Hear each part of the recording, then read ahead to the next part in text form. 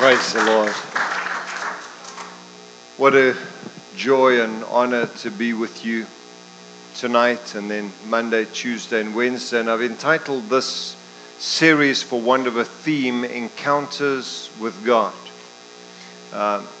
When you read through the scriptures, and you can just do that right now in your mind, you can just go from generation, from Genesis to Revelation. Us theologians, we're allowed to make up words.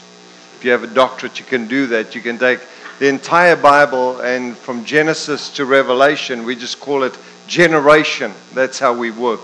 And then what you do is you say, they say, whoever they are, they don't know. They say Genesis to Revelation is generation. But if you read from Genesis to Revelation, you'll find that the Bible records encounters that man and woman have with God. Some of them come under the judgment of God, and some of them come under the good hand of God. The word of the Lord comes to men, and He raises them up, and you see these encounters, the impact on their life, on their family, on their region, and on the nation, and sometimes even to nations.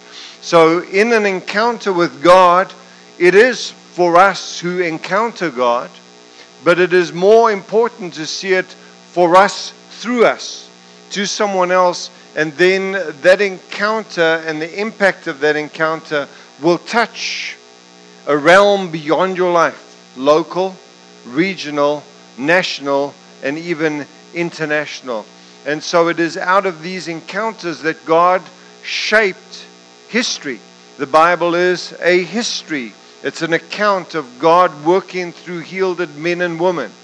God's revelation of salvation given by prophets and disciples and apostles carrying the word of God. And you see these lives coming into a divine encounter. A divine encounter. It's man encountering God and God encountering man. Some of these encounters happen suddenly. It's not like this man was searching for this encounter. A classic, and I'll come to this in a few minutes, is Saul on the Damascus Road. He's not looking for Jesus.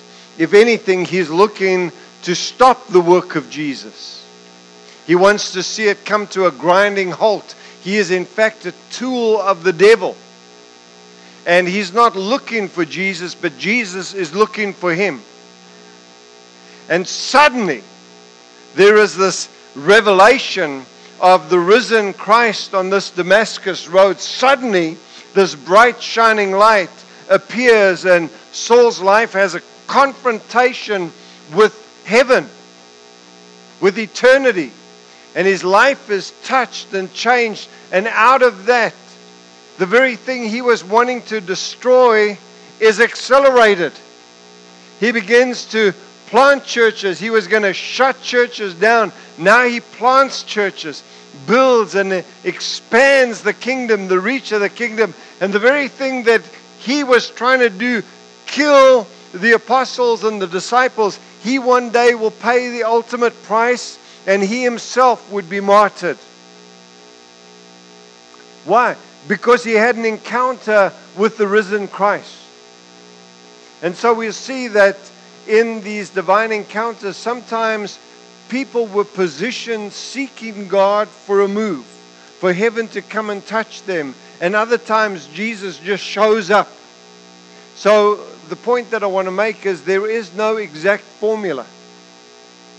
So I'm going to release you from performance. However, you can position your life that you're in a place where God can get to you easily. But many times, it is in spite of us. I was in a meeting, and I often refer to this meeting because it was a turning point for my own life. There were things that were taking place in the Spirit, in revival, that I personally didn't like. I didn't approve the way it was being manifested, for want of another word. I thought it was a little disorderly, and I'm pretty conservative, and I wanted ministry to be decently and in order. But how many of you know that our measures and judgments are not always God's? How many of you know that you can have a mindset that you think this is order, but God's mind is different? For example, one of the things that God showed me was that as a gardener, I lay out my garden and I sculpture it, and I blend the shape, the contours with my eye, with my imagination. And then God took me to a field and to a forest, and He showed me how His order looks. Mine is all sculptured and perfect, and His is so different, but yet it's ordered, because within that, every species is existing off each other. There's this circle of life, and everything has its place and position. But man, we want to manicure it. We want to line it up in straight lines. You see what I'm saying? Man's order, what we think is order, and what God says is order, is sometimes two different things. So with this revival, I'm looking at it with the mind of a gardener in nice rows. Church, nice rows, all properly spaced out.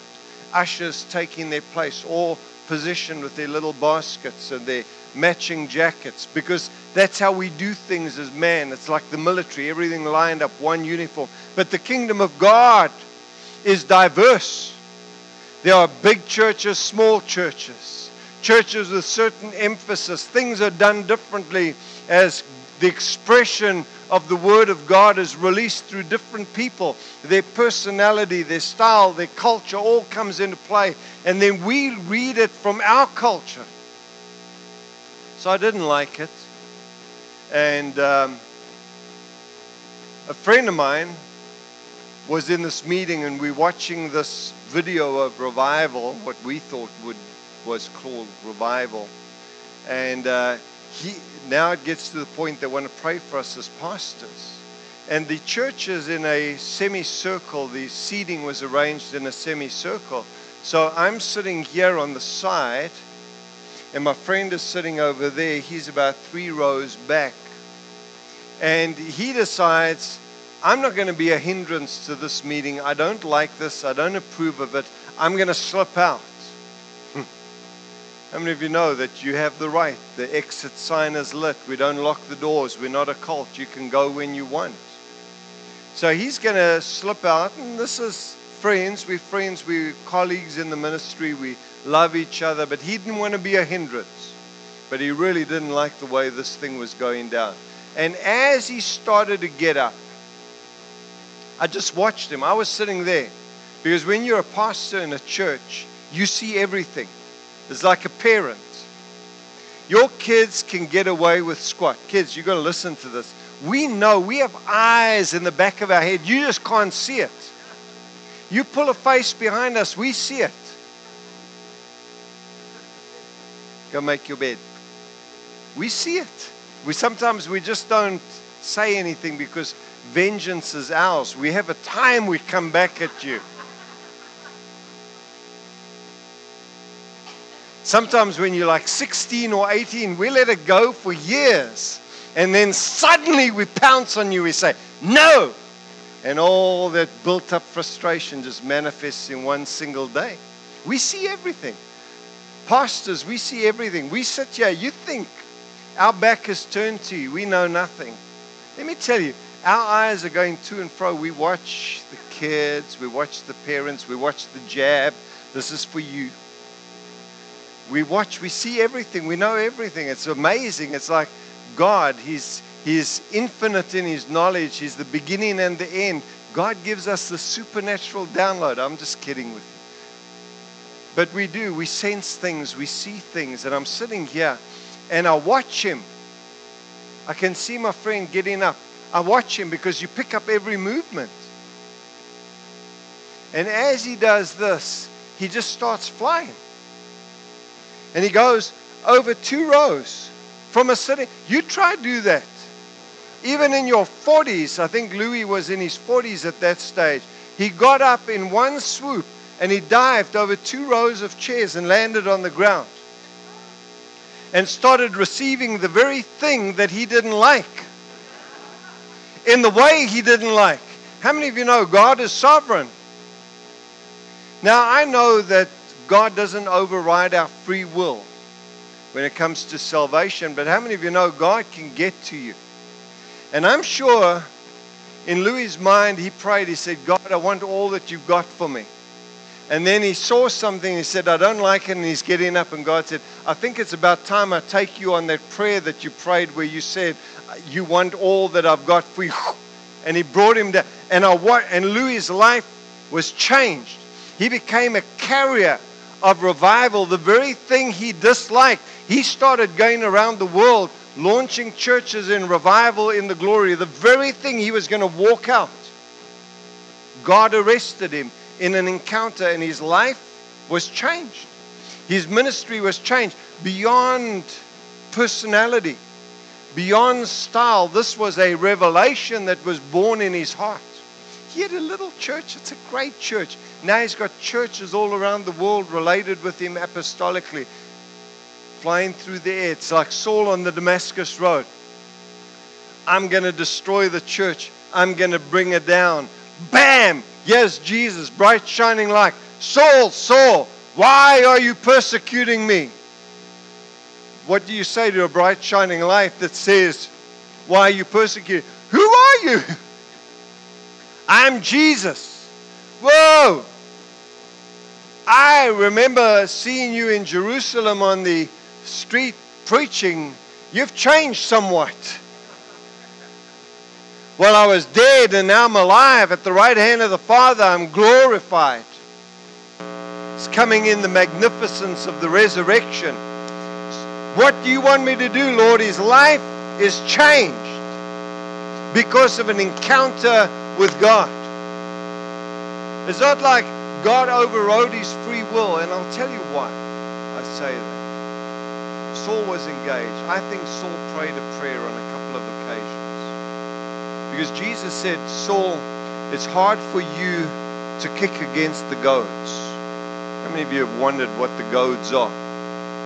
The goads are the farmers in those days. Now, listen, these are primitive days, so don't start listing me as an abuser of animals. I'm just teaching you biblical culture and history.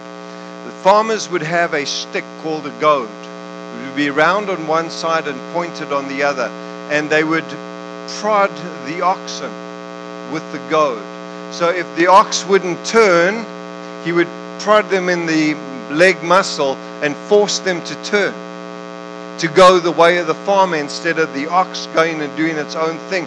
Or if the ox wouldn't move, he would prod him and the ox would start plowing. You understand? So the farmer would use some translations say, it's hard for you to kick against the pricks. The ouch. And I think Saul, even when Stephen was being stoned and his face began to shine and he's standing with the robes giving consent to the stonings, I wonder if he didn't say, oh God, I hope I'm not making a mistake. You got to show me what I'm doing, if this is right and right. You understand? I think there were moments where Saul's heart was coming under conviction. And I believe because God is sovereign, but he doesn't override the sovereignty of our free will. There was a prayer that Saul prayed somewhere in the mix there, and someone was praying for Saul. The church was praying, God, we ask you to arrest our persecutor. He's taking away our fathers and our mothers, ripping them away from their kids. He's trying to destroy the church. But God, don't bring judgment. Don't bring fire and punishment upon him. Reveal your love to him and save him. God, wouldn't it be awesome if he became a preacher of your word?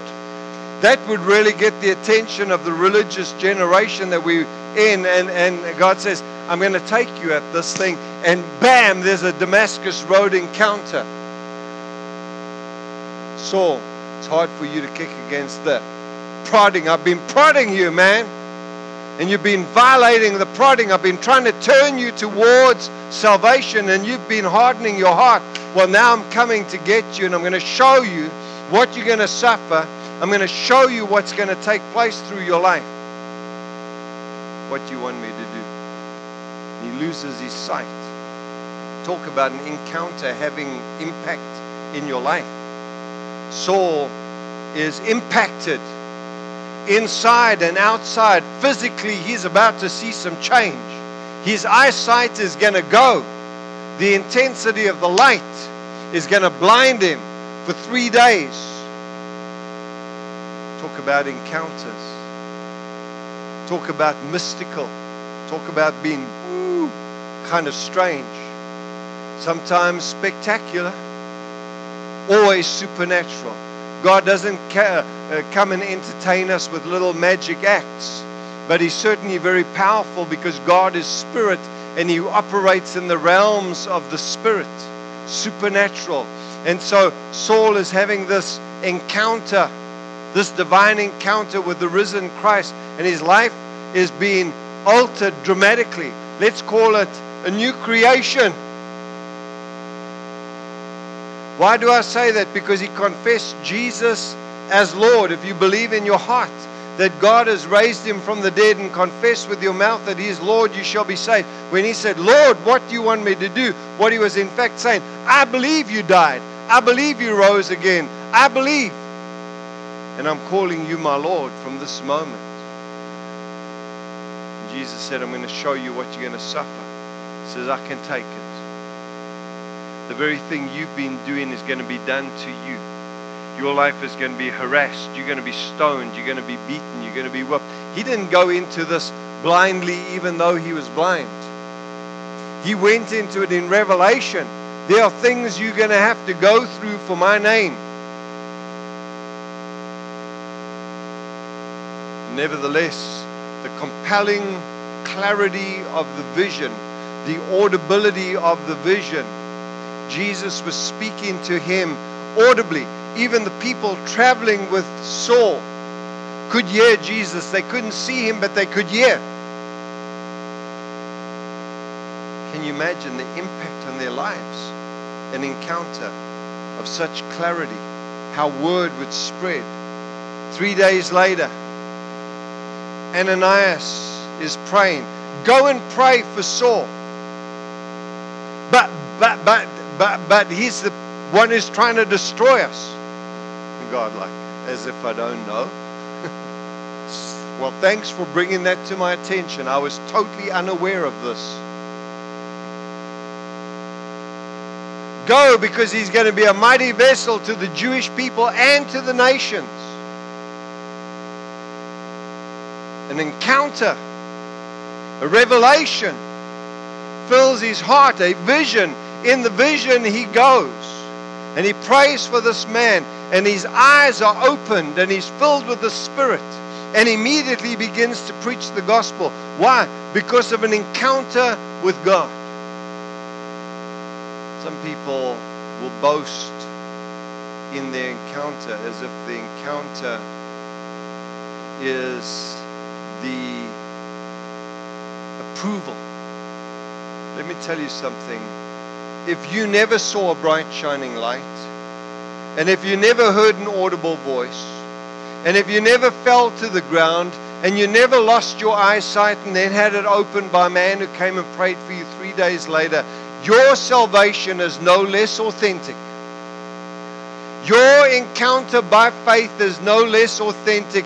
Your calling into the work of God is no less authentic. Your vision and calling is as credible and real as Saul's on the Damascus road. However, I will concede this, that sometimes when you've had such a clear vision, it's because you're going to need it. When you've been beaten, stoned, shipwrecked, faced hunger, danger in the city, on the road, your life has been harassed almost every day. How many of you know that you could get a little discouraged based on circumstances? But the clarity of that vision would persuade him, like he said to King Agrippa, I have not been disobedient to this heavenly vision. That imprint is so clear within him that he would not forget his origins, even when circumstances said, you're wasting your time. This is not working out. Look at the fruit of your life. Challenge after challenge. How many of you know he had every right to give up if you looked at it in the natural? Some of the very churches he planted, you'd think they would honor him. They dishonored him. Men and sons that he raised up dishonored him. Guess what? It happens today as well. But he was secure in his identity and calling because of the clarity. And I say, if you have such a strong encounter, don't boast in it. You're probably going to need it.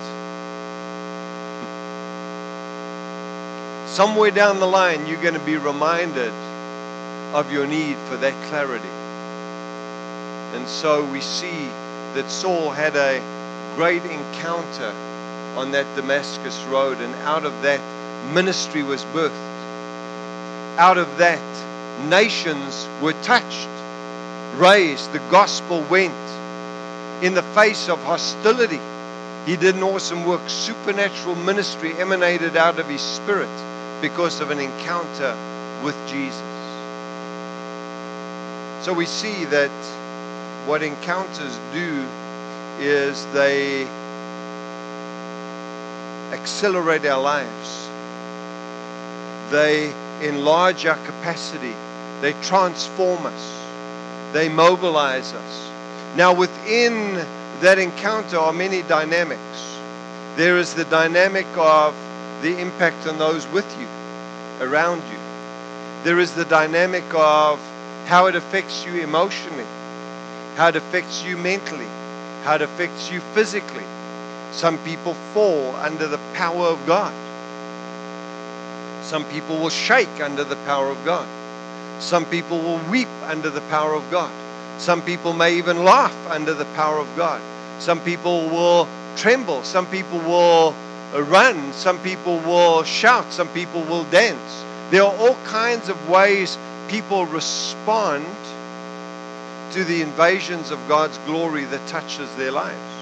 That's not the measure of your spirituality. Your response to the glory is not the measure of your spirituality. I'll give you an example. Two men come into the same meeting. Let's call them Bob and John. They sit next to each other. And the power of God falls on both of these men. How many of you have seen that happen before? And Bob slips to the ground and he starts to shake. Power surging through him. And he's weeping. And then half an hour later he's laughing. And when they wanting to shut the building, he's still lying on the ground. They drag him out. He has a designated driver to get him home. He's so God-saturated when you look at him physically that he's not even able to walk out the meeting. How many of you have seen that happen? How many of you have had that happen to you? You can't doubt it. You can't. These are not drunk as you suppose. Why? Because they look drunk under the power of God. Those men saw fall to the ground. Who are you, Lord? They heard. They saw. They too fell under the power. And they weren't even the ones being addressed. That has an impact upon your life. And so then you've got John, who's under the same intensity of glory, but he's sitting quiet, meditating. If you look at him, there may be a slight tear in his eye. Just a little bit there. Just a little bit there. He's not bawling. He's not rolling on the ground. He's not banging his hand. He's not jumping up and down, dancing, spinning around, running. He's just quiet. So, some weeks pass. John is prompt to pay his bills. He operates his life in integrity. He's sweet. He's passionate about the word. He's loyal in his church. He's generous in the ministry. Bob, who we all would immediately think, he was really zapped by God. He's still got a bad temper. He's late with his bills. He's unfaithful in his church. Who is the spiritual one here? You don't have to be a rocket scientist. Come on. John! Well, thank you very much. At least one of my students should have come up with the right answer there. John!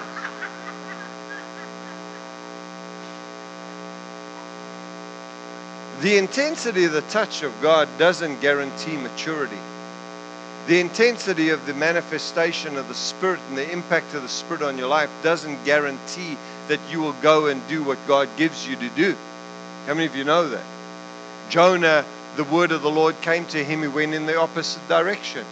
King Saul was told to kill all the Amalekites, to kill the king, but he kept the king alive. He kept the best of the sheep. He kept the best of the oxen for himself and for the people. He partially obeyed. Yet the word of the Lord came to him. You'd think if the word of the Lord came to you with such clarity that it spelt out, kill them all. How many of you know if you hear the word that clear from God that you are kind of obliged to do it? But people don't. And so the maturity is not in how you look under the glory. It's the evidence of it is seen in your life, in obedience, in surrender. You understand? They came under the same glory. They respond differently. There is no biblical mandate how you to look under the power of God. There is no biblical mandate of how you to respond under the power of God. You can shout or you can be quiet. You can cry or you can laugh, or you may be quiet. It doesn't matter. What matters is, what are you going to do with what God gave you? That's maturity. That's spirituality. Saul could have gone and kept persecuting the church. He could have got saved, went into business, and never fulfilled the ministry of God. It's quite possible. He could have gone on that first mission to Damascus, got lowered over the wall and said, listen, I'm checking out of this. This is chaotic. I want to pay this kind of a price. How many of you know people back out of the call of God? They pray for a move of God, then when the move of God comes, there's no capacity for the move of God. They pray for the ministry to be awakened in their life. When the ministry comes to their life, they have no time for it. They're too busy. They're too enwrapped in the affairs of everyday life. That there's no time to pray. There's no time to study. There's no time to be a witness. There's no time to serve in their church. Someone else will have to do it. Or the job is unfulfilled. And then we criticize the church and we say, well, the church is really weak. When in fact it's weak because your part is not there. Your gift is not there. Your ministry is not in you're not praying. Oh, look at the attack on the church. They must be living a life of compromise. No, you're not holding up the shield. You're not surrounding the pastors with your prayer. You're not praying in the glory. You're coming in as a spectator. Yeah. Oh, the church isn't as spiritual as it should be. No, you're not as spiritual as you should be.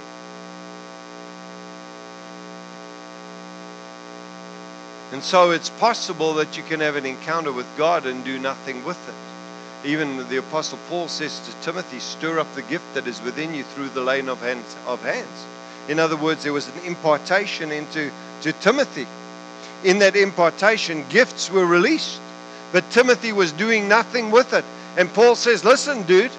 This is Leon's unpublished translation. Listen, dude. You need to do something with what God gave you. When I laid hands, something was imparted to you. What are you doing with it? Stir it up. Get it ablaze so that there's progress in your life. Let them see the evidence of your anointing, of your ministry. In other words, we have an obligation to do our part. God does His part in the encounter, but we have to do our part with that God gives us. And that's where a lot of the encounters peter out. They start with a blaze of glory, and then down the line it's like business as usual. You can't have business as usual when you've had an encounter with God. Saul's life was not business as usual. He says, I was a blasphemer. I was the murderer. I was the chiefest of sinners. Now I'm a new creation. If any man be in Christ, he's a new creation. The old has passed away. That's my former manner of conduct. I was like that. I'm not like that anymore. I'm not ashamed of the gospel. I'm not embarrassed by Jesus. I'm not trying to destroy the church. I want the church to grow, to advance. And so we see the encounter awakens ministry in our lives, just like Saul.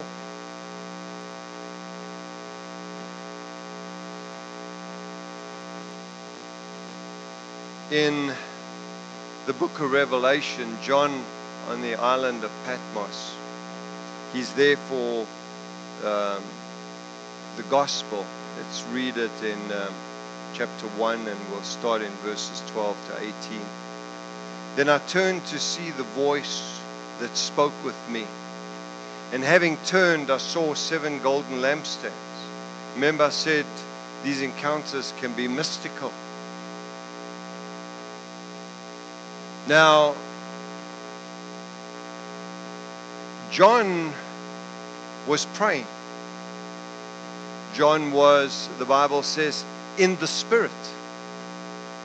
And I have to think, he was positioned for an encounter with Jesus. He had been persecuted. He had been sentenced to death. He couldn't die, so they banished him to an island of thieves, of criminals, and political dissidents. And you would think that he could have been feeling sorry for himself. He could have been singing, "Why me, Lord? What have I done to deserve this? I thought you said whatever I put my hand to, I would succeed. This doesn't look like success for me. I'm on an island starving. There's no water. There's no food. I'm having to work in this quarry. This is not success." He could have doubted God's goodness, but he didn't. He stayed sweet in his spirit. And instead of complaining, he begins to worship, to pray. He's in the Spirit. And I asked myself, what does in the Spirit look like? Does it mean in the Spirit, staggering under the power of God? How many of you know the power of God can hit you and you can stagger? How many of you know that you can shake? And then some people will get up and they don't know anything about the manifestations of God touching a person's life, and they'll say, "Watch out for that crazy old lady in the church. She's going to start to shake and prophesy." But they don't know the dynamics of the Spirit. They just think she's putting it on. I mean, you've got to be pretty sick to wake up in the morning and say, "Oh, I think today I'm just going to draw attention to myself. I'm going to go into church. I'm going to sit there, I'm going to wait, and then I'm going to start to shake. And I'm going to, I mean, come on." But people will be quick to criticize it because they don't know what they're talking about. They start to touch the holy things of God. And maybe every now and again, maybe 1 in 1,000 is weak, is immature, is putting on a false front. How many of you know people can put on a false front? But we'll throw out the whole thing. We'll throw out the move of God because one flake, one weirdo, we're just like, everyone who gets touched is weird. Listen, you can go to a lawyer and that lawyer can be sick, man. He can be ripping you off, pretending to be writing letters and he's not. Saying he's going to defend your case and he's not even interested. He doesn't even page through the books. He goes in totally unprepared to defend you. How many of you know that you can get corrupt lawyers? Yet, how many of you noticed the universities are full of lawyers going in? They haven't thrown out the system. Look at our political system. It's pretty sick, man. And yet people still keep voting. Doctors can be corrupt too, but yet people keep going to the doctors. You understand? You don't throw the whole thing out because of one bad doctor, one bad preacher, one bad lawyer. You understand? We keep using lawyers, we keep using doctors, we keep studying. Why? Because in the midst of it, there is more good than bad. And yet people will write the move of God off. I'm not interested in this. You may be quenching the Spirit of God. You may be walking away from divine destiny because you don't want to make a fool of yourself. Listen, you've made a fool of yourself so many times already in your life. What's one more time anyway?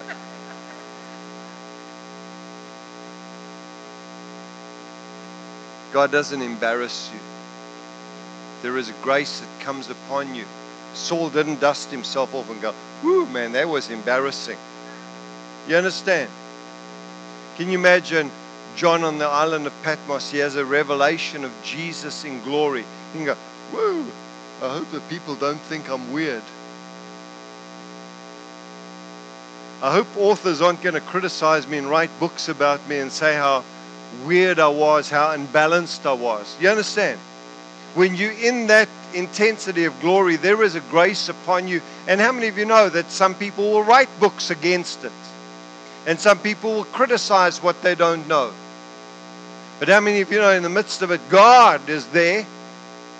And are we concerned about people, the fear of man, or the fear of the Lord? I choose the fear of the Lord any day. The fear of man brings torment to you because eventually you can't do everything to please everyone all the time anyway. So if you're going to please anyone, please God. If you're going to be open to anything, be open to God. The power of God was all over my life. I'm lying on the ground, I'm laughing, I'm crying, I'm shaking under the power of God. And if you know me, that's not Leon.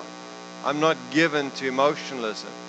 But when the power of God comes upon you, it can affect your emotions. And I'm thinking, while God is touching me with such intensity, I can barely take it. And I'm thinking, this is weird. And I'm thinking, God, you said the spirit of the prophets is subject to the prophets. And the way I interpreted that is when you prophesy, you're in control. And I'm saying to God in my mind, I'm under the power of God. I'm saying, God, I don't like this because I'm out of control.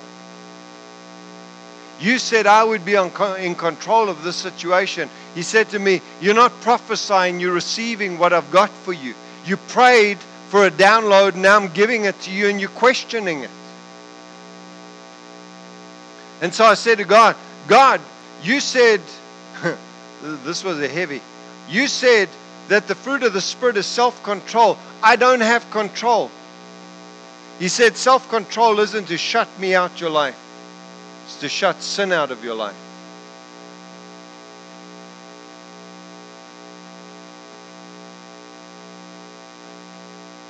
I pulled out my favorite Pentecostal scripture, the one that goes next to cleanliness, next to godliness, the other one, which is God is a perfect gentleman. How many of you have heard that one? If you've been in Pentecost for 40 years, you would have heard that one. God is a perfect gentleman. He said to me, I'm not a gentleman, I'm God. I'm God. And I knew what he meant. That I'm not playing manners to appeal to man. I'm God, the creator of the universe. My will supersedes all others.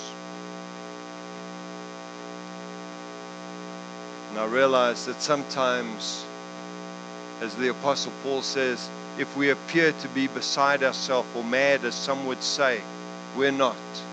You understand? People could call us crazy. People can call us weird. It doesn't matter. What does God say? On the day of Pentecost, they called them drunk. They weren't drunk. They were God-possessed.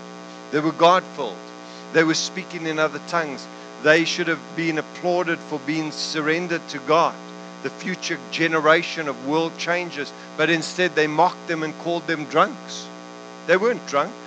They were God-filled. But that's the way the world looks at people under the influence of God. That's the way the religious system views it. If it's not done their way, it's error, it's demonic. It's strange that it's always demonic until it hits them. When the joy was falling, there was this preacher in Illinois. I was in Springfield, Illinois. He was in Springfield, Illinois. And he had just preached a message, or he wanted to preach a message, how that this joy was not the truth. It wasn't the Holy Spirit. It was demonic. How many of you know that sometimes God can arrest you along your Damascus road? And he got up to stand behind the pulpit. And he was about to start and say, today I want to address this weird thing that people are calling the joy of the Lord. And he was going to address how demonic it was, and he fell to the ground laughing.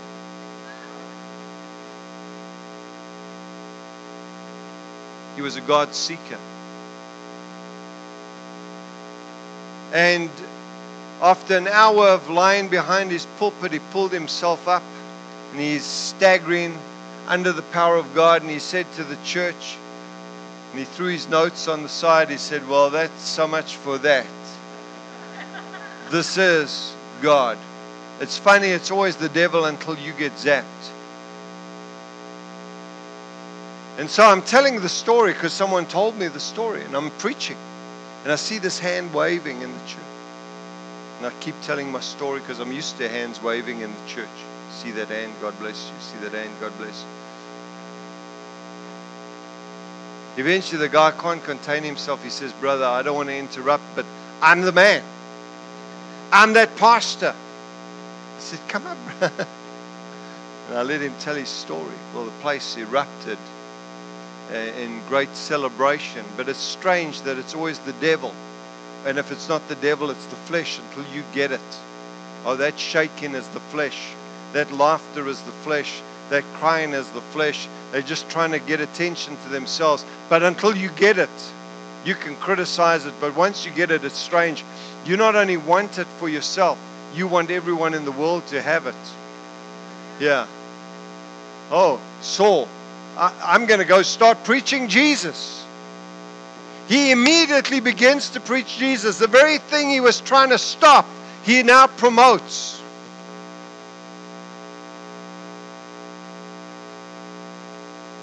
John is in the Spirit. What does in the Spirit look like?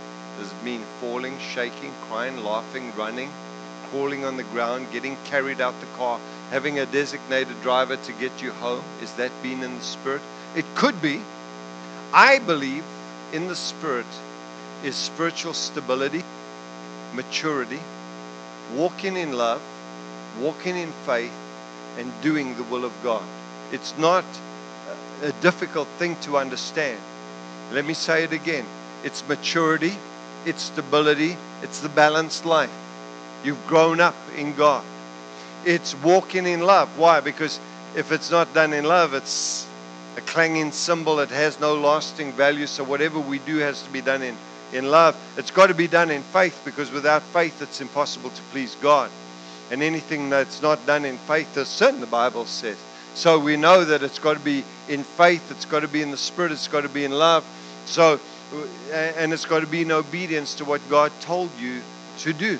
So when you do that, you are in the Spirit. You may not be shaking, but you're in the Spirit. So I don't know what John looked like when he said, I was in the Spirit on the Lord's day. I think he was merely just focused on God, worshiping God in the stillness of his heart. He wasn't rolling on the ground. He wasn't crying. He wasn't shouting. He wasn't rebuking, pulling down, pushing up. He was just simply kneeling before God. And then suddenly, this encounter. And he turns and he sees 7 golden lampstands. And in the midst of 7 lampstands, one like the Son of Man, clothed with a garment down to his chest, a golden band. His head and hair were white like wool and white as snow. And his eyes were like a flame of fire. His feet were like fine brass, refined in a furnace, and his voice was the sound of many waters. How many of you know that's pretty mystical stuff? And God allows us to see what some people don't see. And he said old men will dream dreams and young men will see visions. In other words, he's saying, in the outpouring of the Spirit, there are mystical things that are going to take place. Your sons and your daughters will prophesy. That's mystical. It's not always going to be according to the mindsets of our generation. Especially now when people call evil good and good evil. You hardly want that to be the voice of reason and balance. If anything is going to determine what's balance, what's order, what's right, what's wrong, it must be the Bible. It must be the Word of God, because heaven and earth will pass away, but that will stand forever. They can call evil good as much as they want, but when the Bible says it's evil, it's evil. When the Bible says it's good, It's good. It doesn't matter what popular opinion says. And that's why we have to be shaped by the renewing of our mind to conform our thinking to the Word of God and not to the spirit of the age. Don't be conformed to this world, but be renewed in the spirit of your mind by the washing of the water of the Word. And so we want to have transformed minds. And so we have to look at this in the renewed mind, not in the value system of society. Let me tell you something, and I'm not prophesying. It's getting worse. The world's thinking is deteriorating so fast I can barely keep up with it. There is such an onslaught against the church when the Bible says he's going about like a roaring lion, seeking whom he may devour. I'm telling you, the devil is moving at such a pace, recognizing that his hour is short. He is furious, and he wants to mute and silence the church. He wants to stop us from our ministry. He wants us to be church attenders living miserable, half-baked, lukewarm lives. He wants us to be weak-kneed and gutless. He wants us to be average like all the rest. He wants us to have no witness. He wants us to operate with fear, with doubt, with unbelief, just like the religious world. He doesn't want us to have faith for miracles. He doesn't want us to operate in the realms of the Spirit, because that's his demise, that's his defeat. And we advance the cause of the gospel.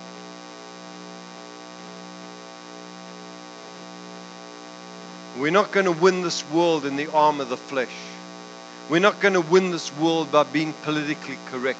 We're not going to win this world with passionless, indifferent lives. We're not going to impact our generation by being whitewashed sepulchres. We're not going to do the job if we don't have the passion, the zeal of the Lord in our hearts and in our minds, giving us direction, purpose, something bigger than ourselves.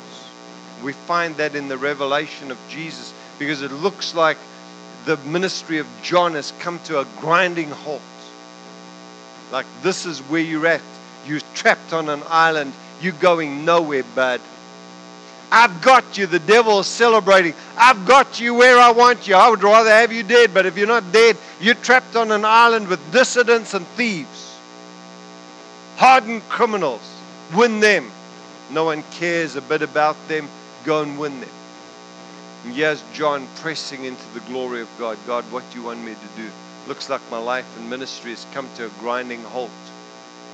Looks like the churches are going to be fragmented without the leaders in place. God, I still had a work to do on the earth. And he has this encounter. And the Bible calls it the revelation of Jesus Christ. Revelation, apocalypse. What is apocalypse?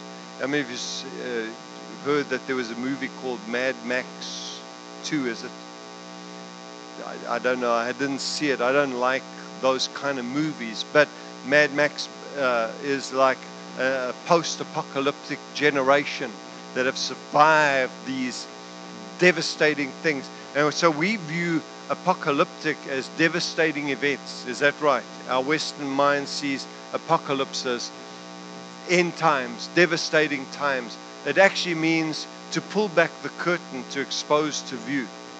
And it's a revelation of Jesus. It's not a revelation of end times. It's a revelation of Jesus. And an encounter must always point to Jesus. Saul had an encounter with Jesus. Jesus changed his life. John has an encounter with Jesus. When he thinks it's done, Jesus says, I'm the Alpha and the Omega. I'm the beginning and the end. I was slain, but I'm alive forevermore. In other words, they don't have your destiny in their hands. I do. He's revealing himself as, I'm the one with authority that's greater than Rome. They can sentence you to death, but they can't win. And he has a revelation, and it's mystical, because it's a spiritual dimension. And God shows him the resurrected Christ. This is John, who was the intimate friend with Jesus. Lay on his breast. You understand? This is a man who knew Jesus in the flesh, but now he's going to get to know Jesus in resurrected glory.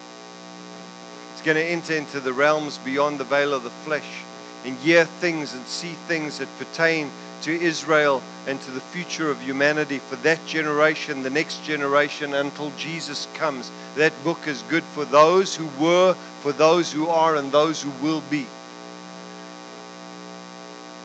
And in these mystical revelations, the will, the destiny of God's people is brought forth to show that the church succeeds. The gates of hell will be destroyed and pulled down, that the devil's end is the lake of fire, that there is no victory to the devil and to society. The kingdom prevails. Jesus put it so vividly when he says, I have the keys of hell and of death. Hallelujah. In other words, I'm in control of this, not the devil, not the religious system, not the political world. I'm in control. Listen, they can try shut us down, they can try silence us, but I'm telling you, the gates of hell will not prevail against the church. God is raising up a victorious people, a people that know their God, who will do exploits, and it will be done in the power of the Spirit of God. And for that we need encounters, because out of that revelation John's life is freed. The emperor dies and he goes back to Asia. When he thought it was all over, and the devil thought it was all over, out of the revelation the will of God comes forth. When John had this revelation with Jesus, he fell at his feet as dead. You see, when you're in this encounter, there is a response. John, who knew him intimately, fell. You'd think if you knew him intimately and you'd been an apostle for years that you would stand. But he fell under the intensity of the light and the glory of God. There was no catches. And then Jesus laid his hand upon him, his right hand, and said to him, do not be afraid. I'm the first and the last. There is always an emotional response, a physical response. But what we want to see is, what is the ultimate response? The evidence of what we do with what we are given. What we do with what we are given. In the book of Revelation, in Revelation chapter 4, in verse 1, after these things I looked, and behold, a door was standing open in heaven. And the first voice which I heard was like a trumpet speaking with me, saying, come up here, and I will show you things that must take place after this. In other words, God is saying that he is accessible, that we can draw near, that we can come to him, that we can approach him. He's not shutting the door to us. There are no limitations. There are no boundaries. There are no obstacles that can keep you away from the glory of God. Come up here, he said. In other words, we can access the throne of grace at any time that we want. For in the throne of grace there is help and mercy that we can obtain in a time of need. The blood of Jesus will do for you what you can't do for yourself. Will make a way for you where you are unable to make the way. Jesus himself is that way into the glory of God. And when you have an encounter like that, your life is transformed, radically transformed. You have a download in the Word, in the Spirit, in the glory of God. Your life is changed. He will empower you for holy service. Passion will be ignited in your life. Stuff that is around your life hindering you, causing you to struggle, fail, and fall, will be cut off from your life. And you'll be liberated in your mind and in your body. You'll be changed, you'll be refreshed, you'll be renewed, and you'll be accelerated in your destiny towards God and the things of God. We're talking about being positioned before God. I want to close with this, and then I'm going to pray for people. How many of you are ready for the touch of God upon your life?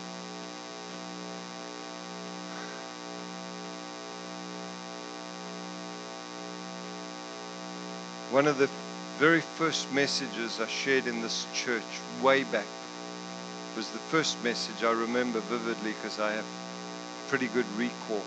I taught on the conditions of heart for revival way back. And I want to share the conditions of heart to be positioned before God from that same scripture in Matthew chapter 5, verses 3 to 6. Blessed are the poor in spirit, for theirs is the kingdom of heaven. Blessed are those who mourn, for they shall be comforted. Blessed are the meek, for they shall inherit the earth. Blessed are those who hunger and thirst for righteousness, for they shall be filled. I see in these Beatitudes the conditions of heart to get what God's got for your life. How many of you know when Jesus died, He said, "It is finished." And He gave gifts to men. He gave ministries to men. And He provided for us. Paul puts it this way, that we must lay hold of all that Christ has laid hold of for us. In other words, there's stuff that God's got for your life that you've got to appropriate by faith. You've got to go after it because God has offered it to you, but you've got to go after it. You've got to press in. You've got to go after what God's got for your life. You don't get these things by being indifferent. These things are given to the passionate, to the seekers, to the hungry, to the thirsty, to the desperate. Many people don't have encounters with God because they have the mindset, God, if you want to get me, you know where to find me. You got Saul on the Damascus road, you can find me on my way. That is really a very shallow, unspiritual way of thinking. We should be positioned before God, waiting for His operations in our life. We should be pressing into the things of the Spirit, not waiting for them to come to us. We should be going after them. James puts it this way, he says, if you draw near to God, He'll draw near to you. It doesn't say He's drawing near to you, draw near to Him. It says, if you will draw near to Him, He'll draw near to you. If you press in, if you ask, if you call, He will be found. What does it mean to be poor in spirit? I like to call it bankrupt of self-reliance and independence. We need to be bankrupt of self-reliance and independence, which is very hard for the Western worldview.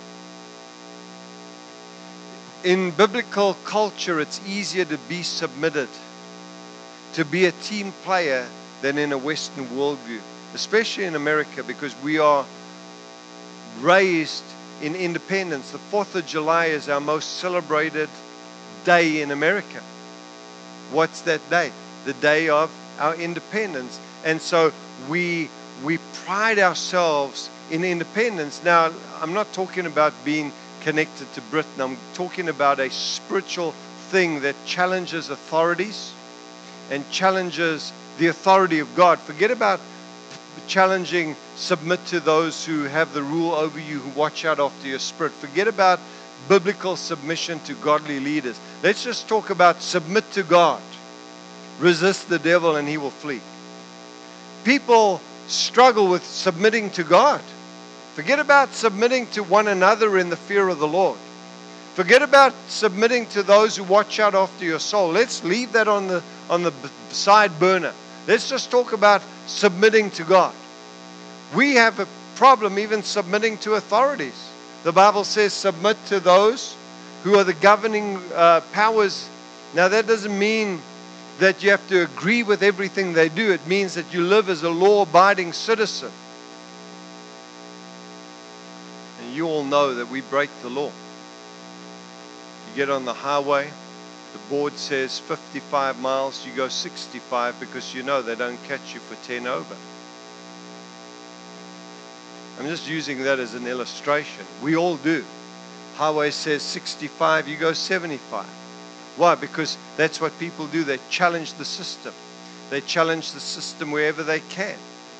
And that's why our jails are full. Because people are lawbreakers. Our jails are full. Because if it says don't sell drugs, people sell drugs. Don't break into someone's home, they break into someone's home. pay your taxes, they don't pay their taxes. They commit white-collar crime, they commit violent crime. They commit crimes against children, against adults, against elderly. People mug old ladies in the street to get their purse with $10 in it, sometimes killing them, thinking, well, I'll get the money, and then they're arrested and they get to jail and they say, I didn't do anything wrong. And they have lawyers that will try and twist the law on technicalities to get them free. And then when, you know what I'm saying, people break the law. People want to avoid taxes, local taxes, do anything to twist it as much as possible, because we've been raised in independence, challenging the system. People who have been in the military know this. One of the great things in the military is to see what you can get away with. When they say run, you run as long as they're watching you. When they're not watching, you sit down. When you see them coming, you start running again. Because we're raised to see if we can beat the system. And people are raised in the spirit of rebellion. And so the church has a lot of rebellion in it. And what's rebellion? It's like the sin of witchcraft. It's doing your own thing. It's violating the will of God. And we wonder why we don't see the power of God like we ought to. This isn't a challenge to you because you're here, but the Bible says, not forsaking the assembling together as is the custom. So people were starting to back away from church even way back when Hebrews was written. And he said, you ought to be gathering together with greater intensity, even as you see the end times getting. What do we see as we're getting closer to end times? More and more people backing away from church. Why? Because they're operating in independence. You can call it busyness. You can call it what you want. But many times it's an excuse. Because they don't want to rearrange their lives for the things of God, because it's not important. And you can't have and be positioned for encounters with God by operating in independence and rebellion. It's the healed at heart that is open and able to receive what God's got for them. The second is, blessed are they that mourn. The mourning heart is the repentant heart. The heart that doesn't repent like politicians when they're caught out, they say, I'm sorry. You understand? That's not repentance. Repentance is turning away from what you're doing and going towards what God's called you to do. People don't repent. They stay attached to the things that limit their lives. And guess what? How does God get to you when you're doing your own thing?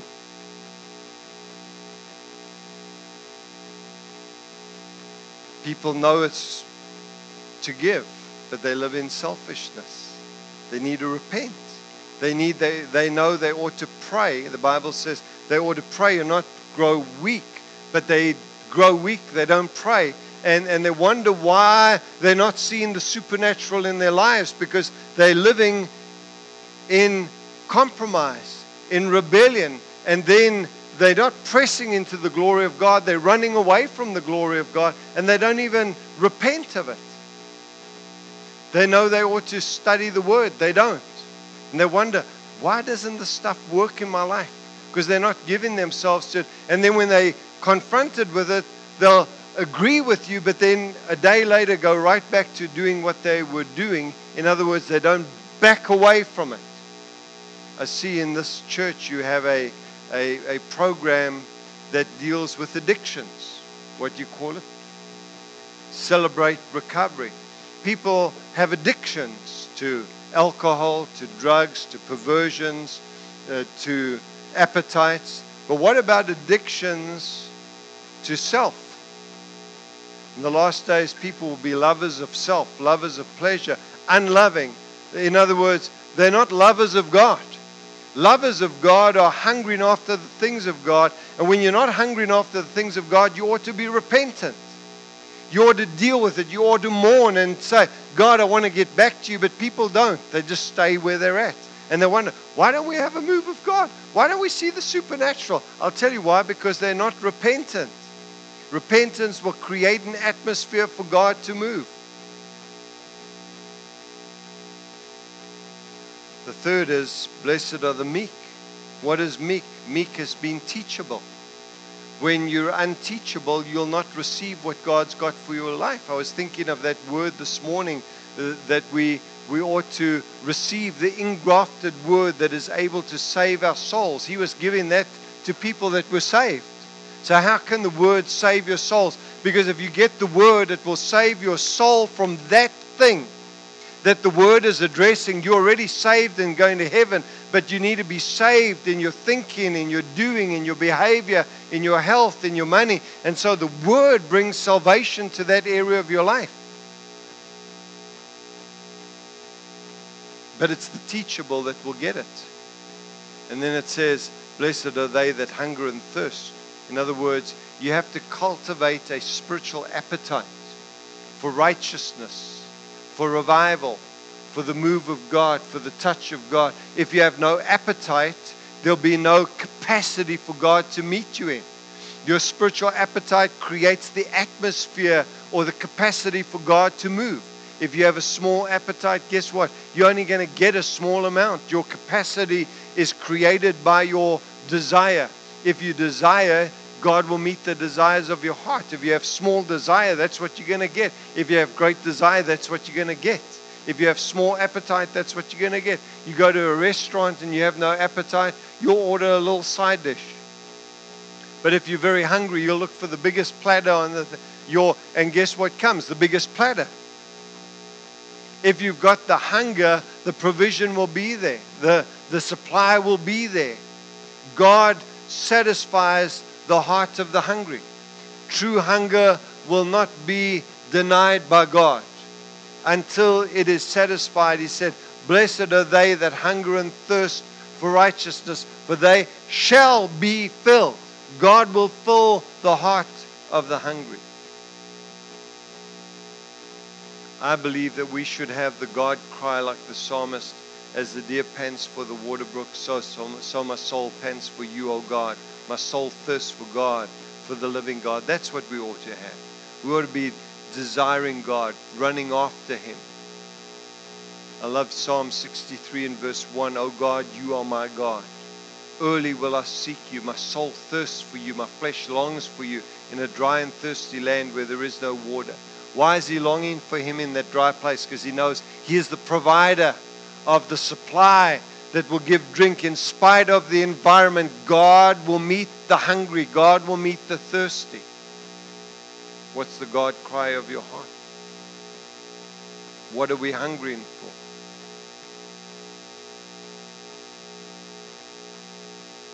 Our spiritual appetite creates an atmosphere for an encounter with God. It's called faith. It's called longing. It's called passion. It's called desire.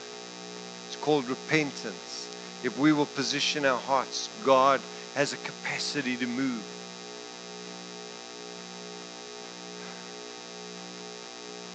Tonight I want to pray for people for the touch of God upon your life, the refreshing of God upon your life. I'm believing that this week, as you press into the Word, as you press into personal worship and personal prayer, that you'll have encounters even in your room, in your car, in your sleep, in dreams. How many of you know that you can be in prayer and you can go into a trance? God can give you a vision. God can give you a dream. God can speak to you in an audible voice. I'm believing this week for encounters in a personal way as well as in a corporate way. And so I want to plow the ground of your heart, the fallow ground. I want to get it ready for these encounters, that you be positioned in a place where it's easy for God to get to you. Seek the Lord while He may be found. There's allocated times where it's closer to get to God. I'm telling you, we're living in a time where it's easy to get to God. You know why? Because there is sin and darkness in the world, and where sin abounds, grace abounds much more. When things look like that, they're worst. The church's hour is at its best.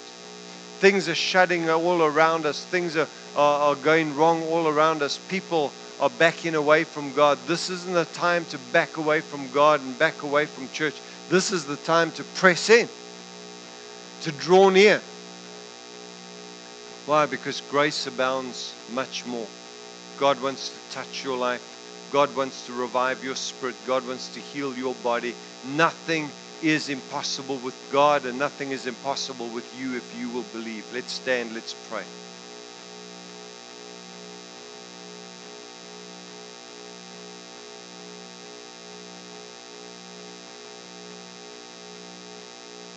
While I was ministering, God was speaking to you at different levels.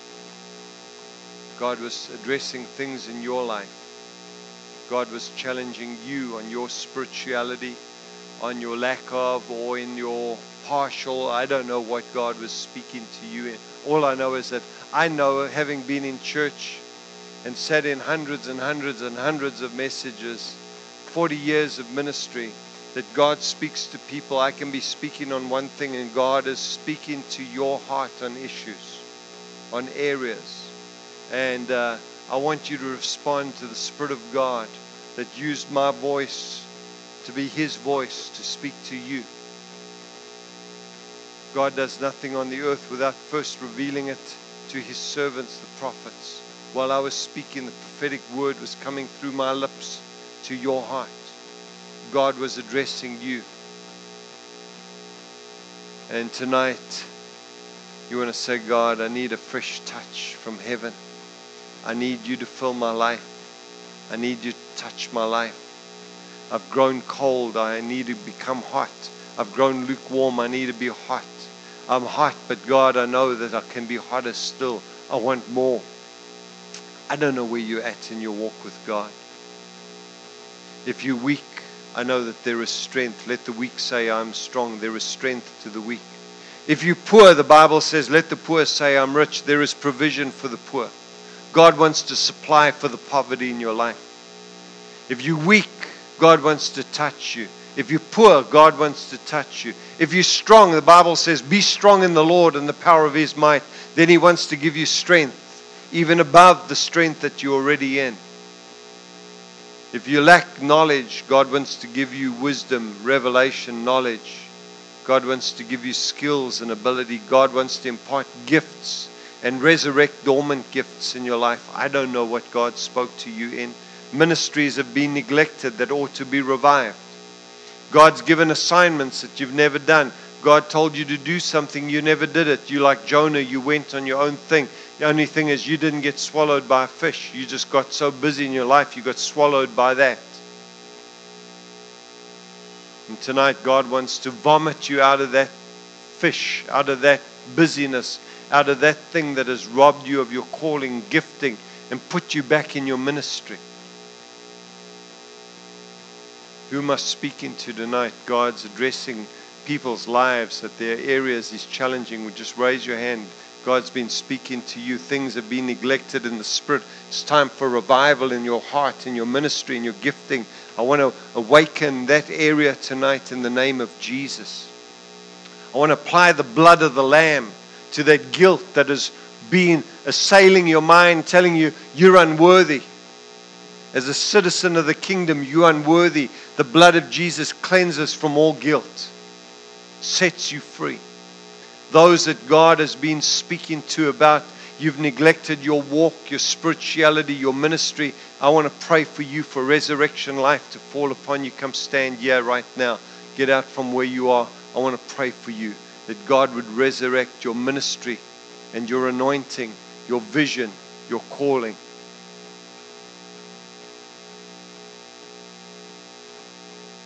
Areas that have been neglected to be revived. Promises that have been broken to be reawakened. That you won't get the harvest that you deserve, but that you get the harvest of grace and mercy. Hallelujah. Aren't you glad that God's grace is greater than our failure? Hallelujah, than our frailty. A while ago I was ministering on the need for the Spirit of God. And I got to pray for the person, and as I got to him, I could hear him praying. He was saying, "Oh God, I'm unworthy, I'm unworthy." I want to tell you that the blood of Jesus makes you worthy to receive all that God's got for your life. In yourself, you may feel unworthy, but the blood of Jesus declares that you are worthy. He is worthy to be praised. He is worthy to be worshipped. But the blood of Jesus makes you worthy to receive all that God's got for your life, because the blood speaks louder than your failure, louder than your guilt, louder than the things that you've neglected. Where you've neglected, the blood of Jesus says, "Not guilty."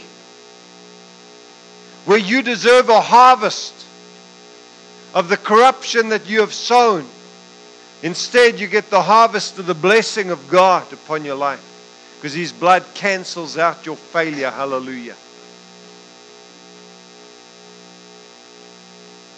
That's why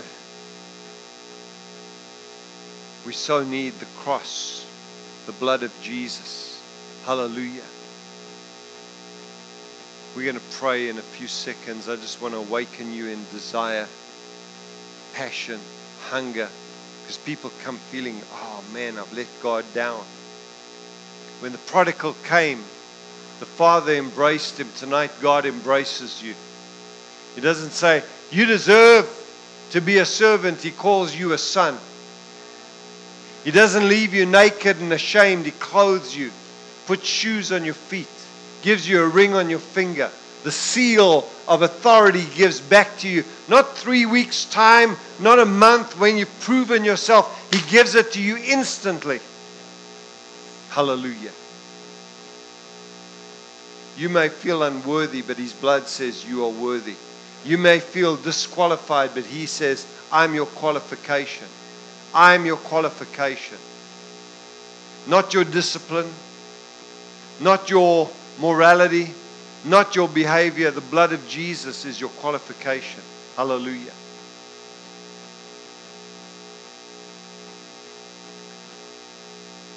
I'm going to ask this front row if you'd all take 3 paces forward. The rest stay back. Just the front row. Just give me a bit of room. That's it. Just about there. That's fabulous. I want to pray for you. Then I'm going to pray for the next row after this. That God would touch your life tonight. Hallelujah. Reawaken destiny, mission, ministry, His will. The things that are dormant and inactive to be reactivated in the Spirit right now. In the name of Jesus.